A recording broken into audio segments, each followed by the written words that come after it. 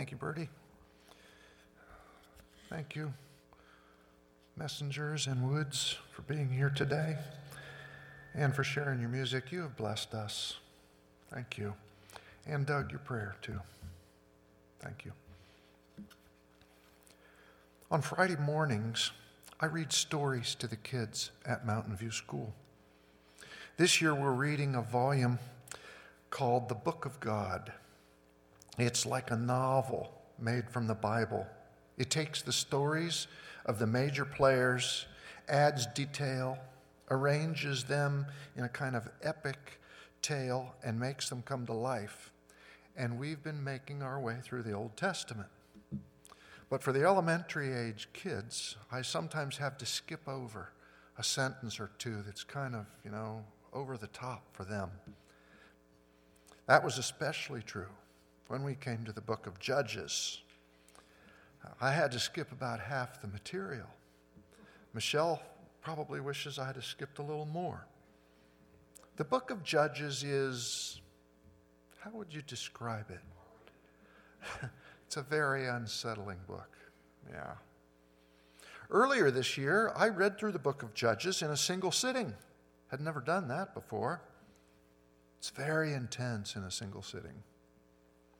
If the book of Judges was a movie on Netflix, it would be an action thriller, rated R, for violence, mayhem, and gore mostly, and for sex too. It's a nonstop adrenaline rush. Fat warlords get eviscerated in bathrooms. Hordes of bad guys get clubbed to death with donkey skulls. Whole armies are wiped out by friendly fire. Farms are torched and incinerated by living animals set on fire. Horribly rash vows get made and even more horribly kept. Concubines get gang raped and dismembered. Strong men get seduced. Girls get kidnapped at outdoor parties. One kingpin even gets his head nailed to the floor by a woman. It's a very unsettling book. After I was finished with that 90-minute thriller, I decided I'm ready for something a little different. Now, I will confess here that although I sometimes enjoy a good action film, I'm also a sucker for romance. When Colette and I watch a movie together, it's almost always a chick flick. And that's okay with me. Amy was home for Thanksgiving. She wanted to watch Little Women. Any guy in here willing to admit you watched Little Women all the way to the end? Yeah, we did. It was good. Next day, after Judges, I decided what I was going to read. Ruth, the chick flick book. A beautiful love story between an impoverished Moabite maiden and Boaz, the handsome and wealthy landowner. And we all know the plot line. A series of tragic events befalls Ruth's mother-in-law, Naomi, pushes the women over the poverty line, but it also draws Ruth and Boaz together. Their meeting ultimately leads to a marriage proposal, a wedding, a son, and the restoration of the distraught Naomi. Boaz, the hero, and his generosity reverse the sagging fortunes of two hapless women. It's a kind of cute, happily ever after tale. If Ruth were a movie on Netflix, it would be a romance with 5 stars. It would be certifiably fresh on Rotten Tomatoes, 95%. But a kind of strange thing happened as I was making my way slowly through the book of Ruth this time. I kind of hate to admit it to you, but I found myself getting a little teary. And that had never happened to me before, reading Ruth. It is a wonderful story, but this time through it wasn't the romance. What struck me was the essential goodness of the story. The goodness of the characters it portrays, their heroic choices made through genuinely tough circumstances. And it just kind of choked me up. Maybe it's because it's such a contrast to Judges. Or maybe it's because the world just seems so messed up right now. I don't know, but it drew me in, and I decided to go a little deeper in this short book, and I have been surprised by what I have found. Of course, One of the best writers on the book of Ruth is a woman by the name of Elizabeth Talbot, who has a website called Jesus 101. Her sermon on Ruth and the Goel Redeemer is absolute tops. It's one of my top 5 all-time favorite sermons. She is the gold standard. And Joanne Davidson at our seminary isn't far behind. She has also written some really good stuff. But I went online anyway to see what else I could find, and there was a particular commentary I could get on Kindle that wasn't very expensive. I'd never heard of the author. The cover didn't look all that exciting, but the others were in the $30 to $40 range, and hey, this one was $8. So I downloaded it, and that night I read it front to back. Turns out to be a magnificent piece of work. A good bit of what I will share with you over the next couple weeks comes from that book, and I'll share the title and author with you next week. If I told you right now, you'd just download it and ruin all the flow. One of the most surprising things that I have learned recently is this.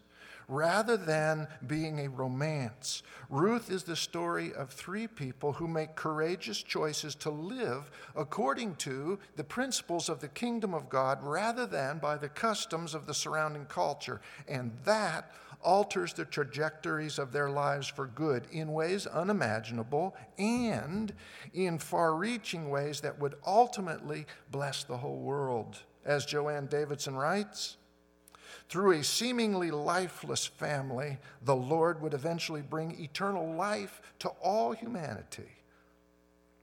We'll see how that plays out along the way. This morning, what I want to do is give you an overview of this book and set the stage for where we're going. The book of Ruth is named, of course, after its major character.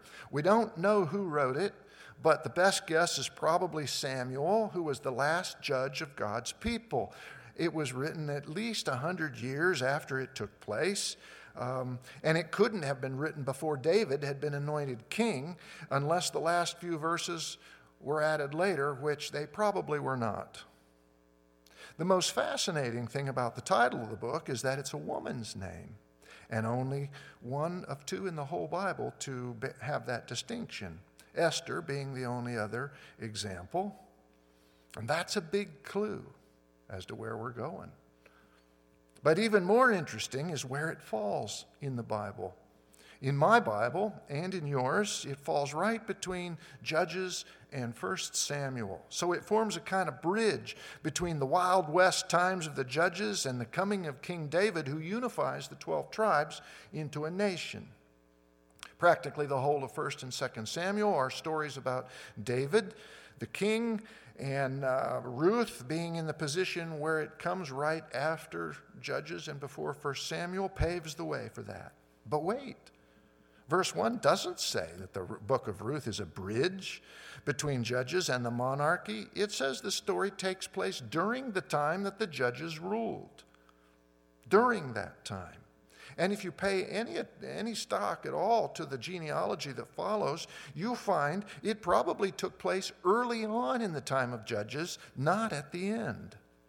So what we have in the book of Ruth is really a story of an ordinary family living in those tumultuous times that careen like a roller coaster between prosperity and adversity, faithfulness and apostasy. It's a window into that age. That's where it falls in our Bibles. But in the Hebrew Bible, Ruth comes in another place. In the Hebrew Scriptures, Ruth follows immediately after the book of Proverbs, which means this book is considered to be part of the wisdom literature of the Old Testament. It is a story about making wise choices, and it's told so that the reader might become a wise person too. We are the readers. By reading it and taking it to heart, we can become wise. We can learn how to make good choices. But there's more.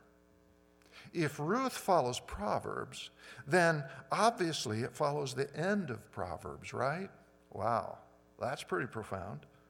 But wait, how does the book of Proverbs end? It ends with chapter 31, that famous passage that is sometimes annotated in our Bibles as the tribute to a woman of noble character, which is a very countercultural chapter, by the way, because in a world where men always take center stage, this chapter describes a strong woman who not only takes care of her household and provides for her family, but who makes savvy business decisions and serves the poor and teaches in public and garners the praise of her husband. And Proverbs has a lot to say about women, all kinds of women. And so this ending, this ode to a wise woman, was not an afterthought. The author put it there for a purpose. And you see what that means, right? Ruth, following Proverbs 31, becomes a case in point, the example, the witness of what real-life, countercultural women of noble character looks like. And that's exactly who we will discover her to be.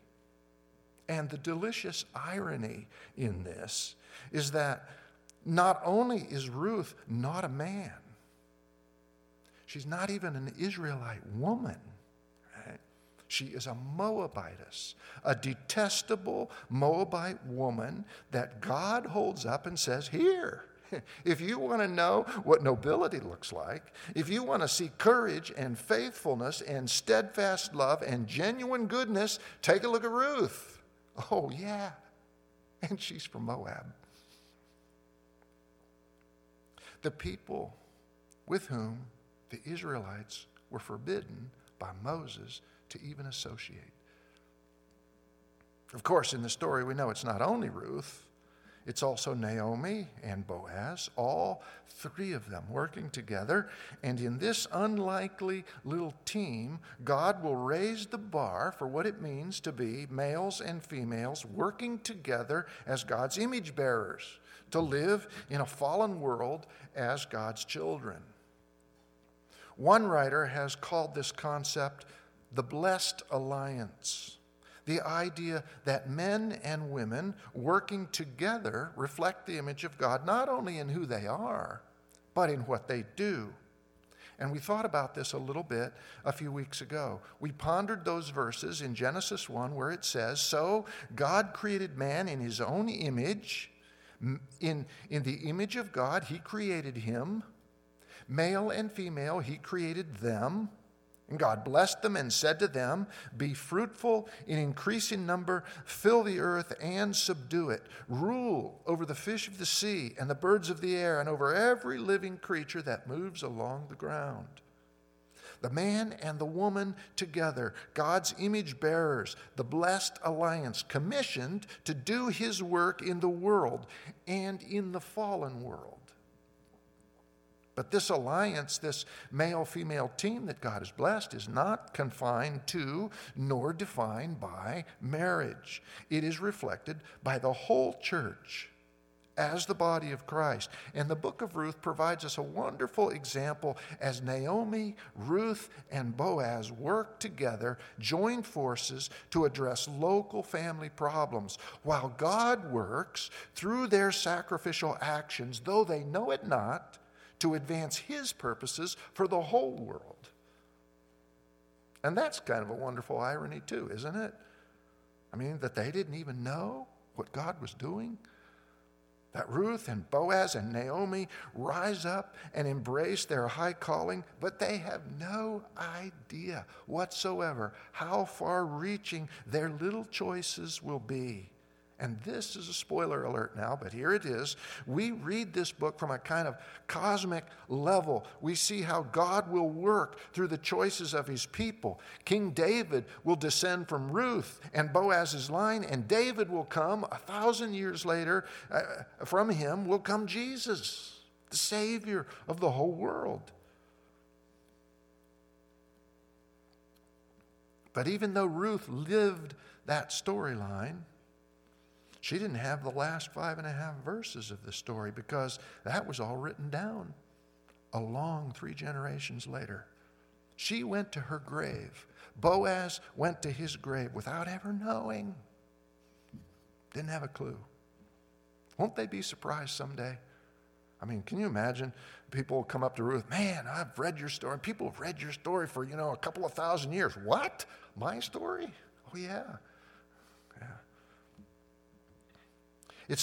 It's only at the cosmic level that we recognize how God is working through the lives of ordinary and socially insignificant people to advance his larger purposes in the world.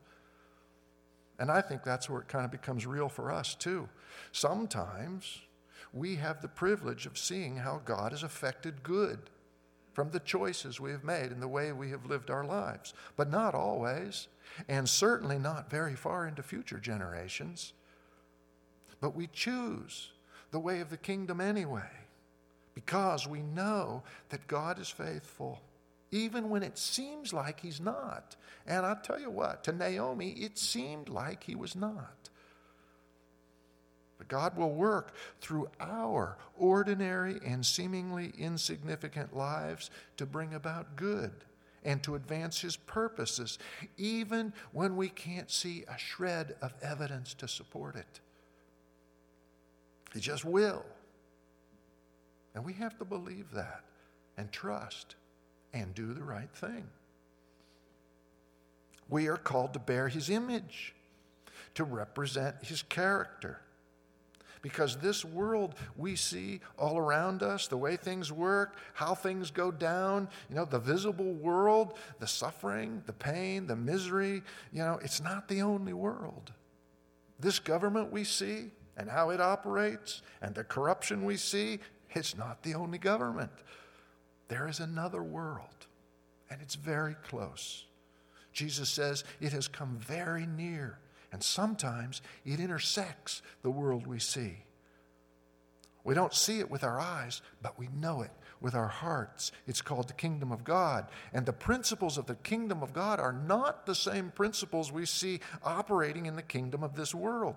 God's kingdom is seemingly all topsy-turvy to what we see with our eyes.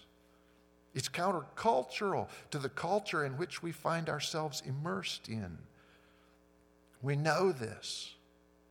And so every day we have choices to make on which kingdom we will align with, the set of principles we will live by, how we will act, what we will say, how we will spend our money and our time and our influence, who we will trust, with whom we will place our loyalty. Will it be with the kingdom of this world, or will it be with the kingdom of God? They're the very same choices Ruth had to make, and Naomi. So let's begin with the opening salvo. Okay? The verses Bertie read to us. These verses set the stage for what's coming, and it really is a barrage. Okay? This is a litany of disaster, this opening section. In the days when the judges ruled, there was a famine in the land.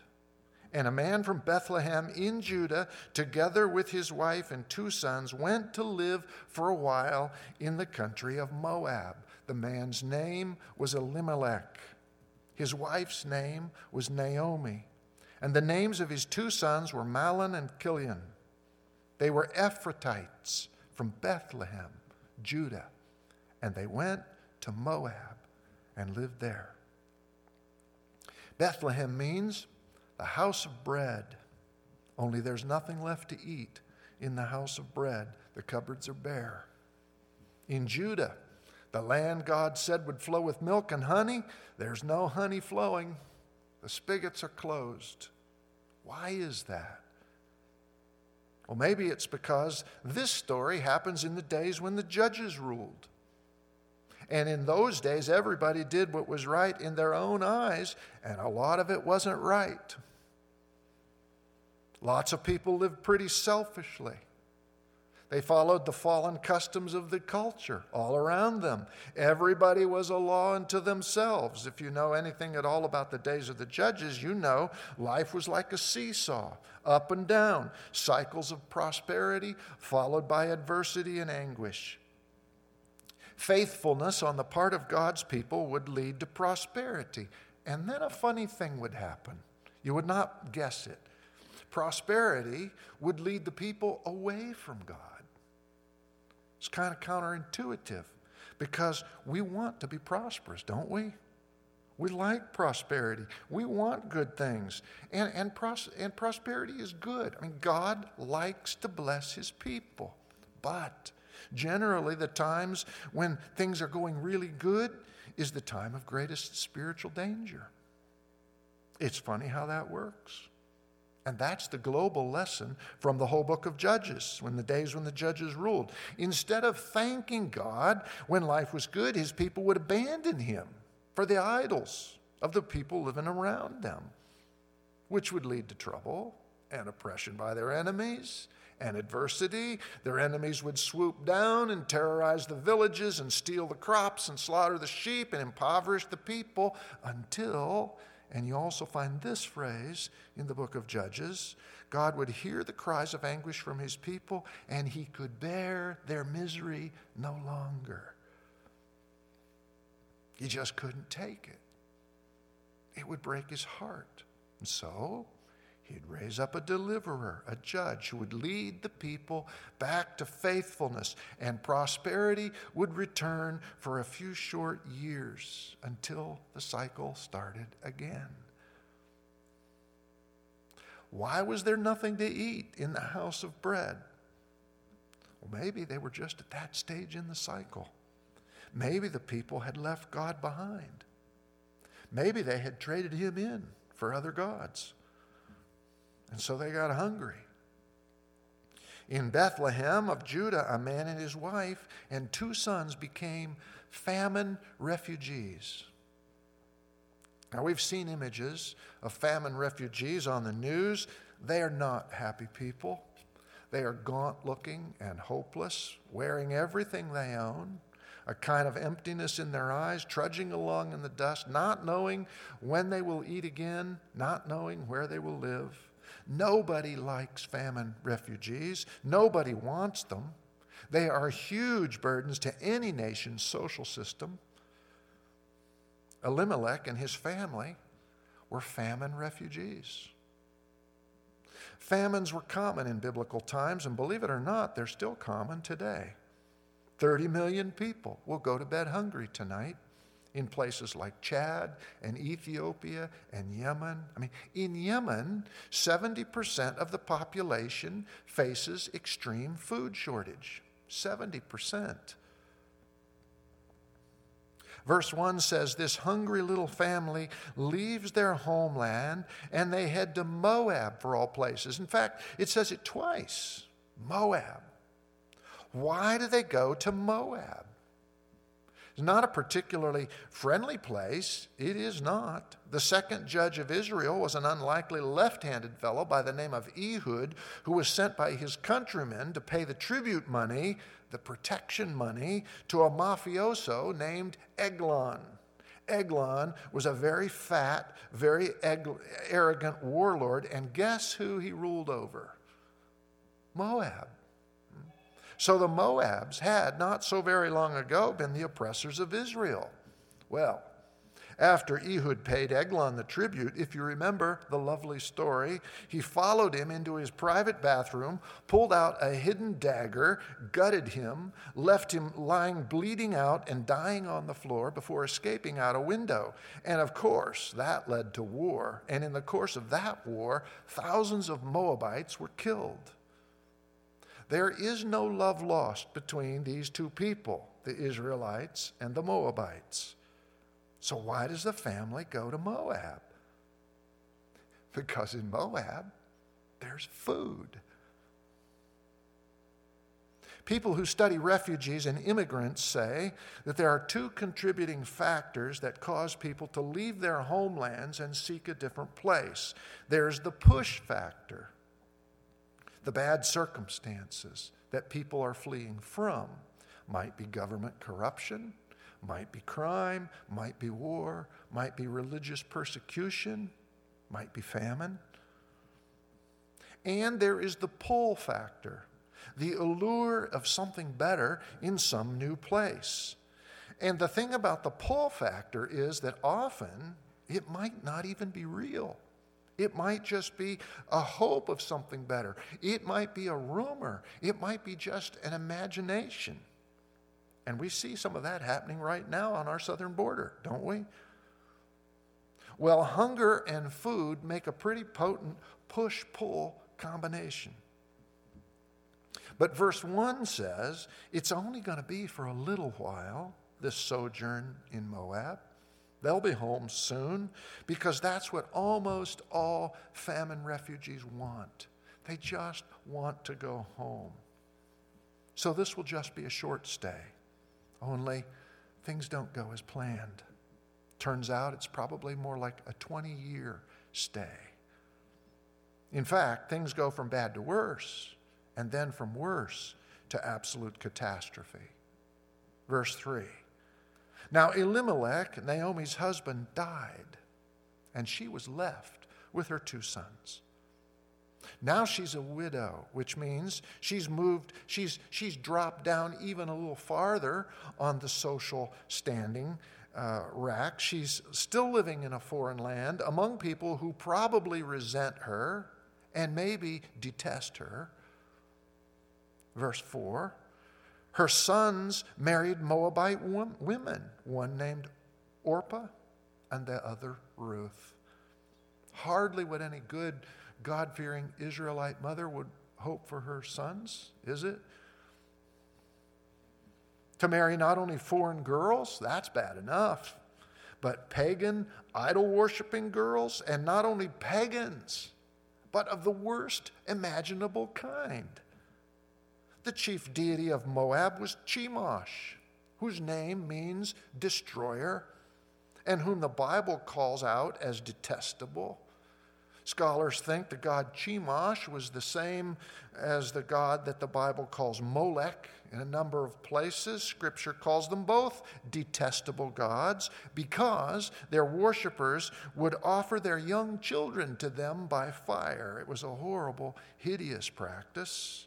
There is some evidence that this god, Chemosh or Molech, was patterned after the Egyptian god Apis, which was a bull.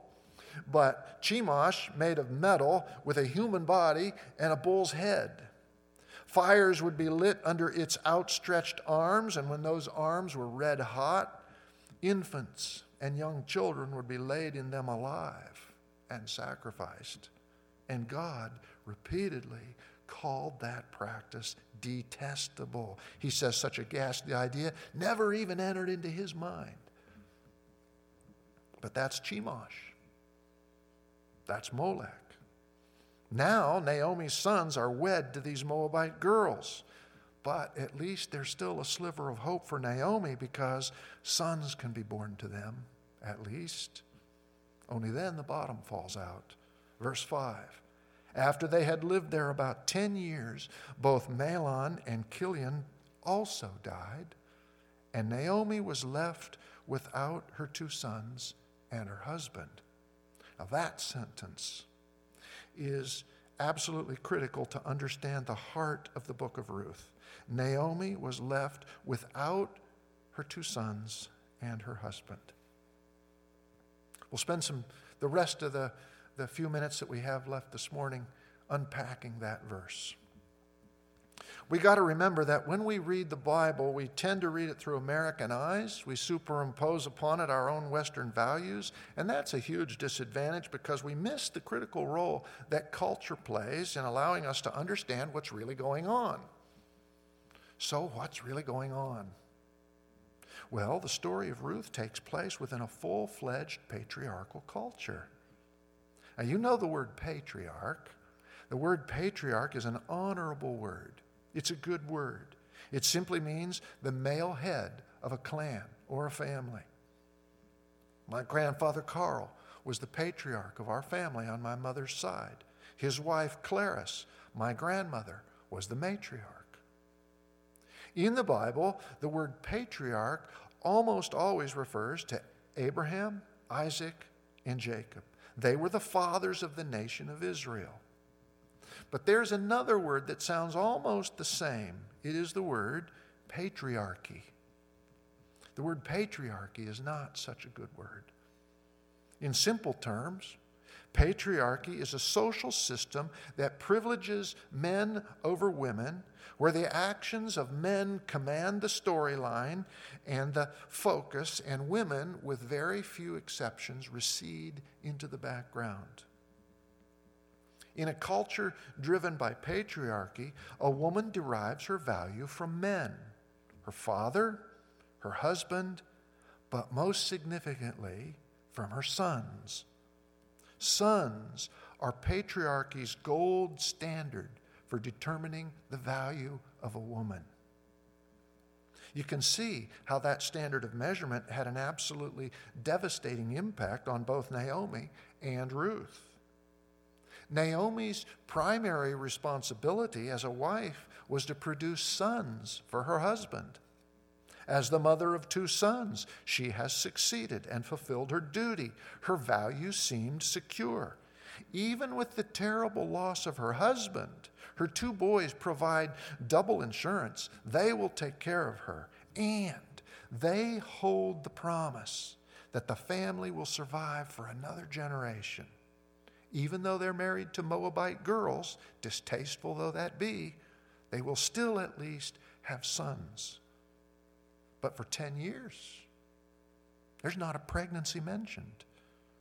You do the math. Between Ruth and Orpah, as the months roll by, that's at least 240 increasingly agonizing disappointments. In our day, fertility is a profound heartache. I have some good friends who have borne that misfortune, and some of you have borne that as well. But in biblical times, it rose to epic proportions. It was a sign of failure. It was a sign of disgrace. It was assumed to be the result of some sin, and it was always the woman's fault. You think about the stories of barren women in the Bible: Sarah, Rebecca, Rachel, Hannah. Desperation for sons drove those women to extremes. They offered their slave girls as surrogates. They made radical vows. There are patriarchal cultures, even today in our world, in which if a woman fails to get pregnant, or gives birth only to daughters, she's in trouble. Her husband will divorce her, or he will add a second wife, which is what Hannah's husband did, if you remember in the story of Samuel. Polygamy gives husbands options within patriarchy because a man must have sons. After 10 years without a signal pregnancy between them, Orpah and Ruth bore the stigma of barrenness. By then, Naomi's sons are both surely thinking about their options. But then the unspeakable happens. Mahlon and then Chilion die, both of them. Naomi has not only lost her children, her precious boys, but this is a complete destruction of her life's work and her value as a woman. The losses she sustains here are catastrophic. They're horrific. Within a culture of patriarchy, the day they buried Mahlon and Chilion, they buried Ruth too, or Naomi. So these 3 women, Naomi and Ruth and Orpah, they have no more value. They're spent. They are worthless. They are 3 big fat zeros, but especially Naomi. She has no future. She is old and postmenopausal. She has no hope. And we sang hopeful songs for worship this morning, didn't we? Children of the Heavenly Father, safely in His bosom gather. Guess what?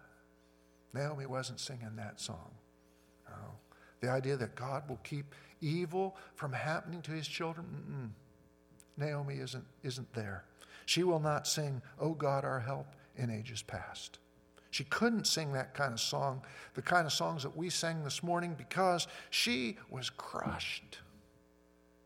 She was devastated.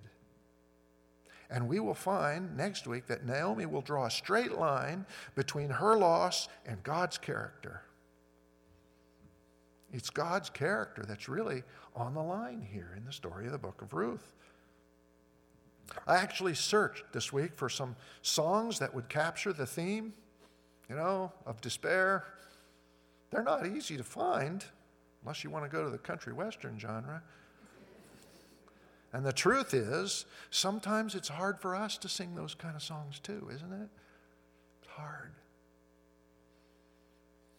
We know there will be times when Naomi's questions will be our questions too. The next verse, verse 6, has her returning to Judah. But she's not going there to start over, okay? She's going home to die. Only things will not turn out like she expects.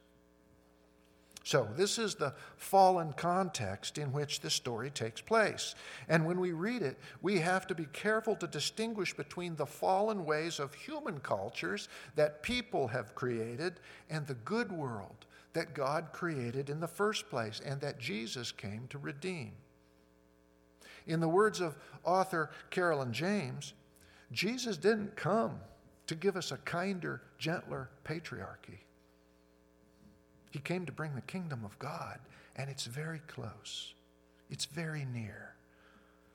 But it's not like the kingdom of this world. It's the kingdom that was lost way back in Eden at the fall, but that Jesus came to redeem. And we get to choose which kingdom we will align with. We get to choose. A lot of us kind of assume that patriarchy, or at least some softer version of it, is the Bible's message for us today, or at least the church's message. I know one young lady who is very close to me and very dear to me who truly believes that. And so she doesn't have much time for the church anymore, and not a whole lot of time for the Bible either. But patriarchy is not God's message. It is rather the cultural backdrop against which the gospel message of the kingdom of God stands out in sharpest relief.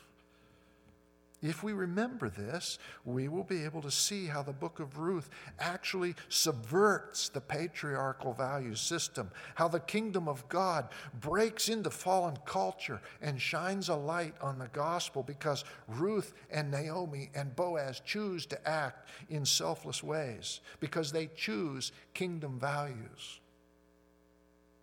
According to patriarchal values, Naomi and Ruth have lost all values, so their story doesn't even matter. But in the short 8-sentence prologue of this book, all the men are effectively cleared from the stage. And so now the story is only about women.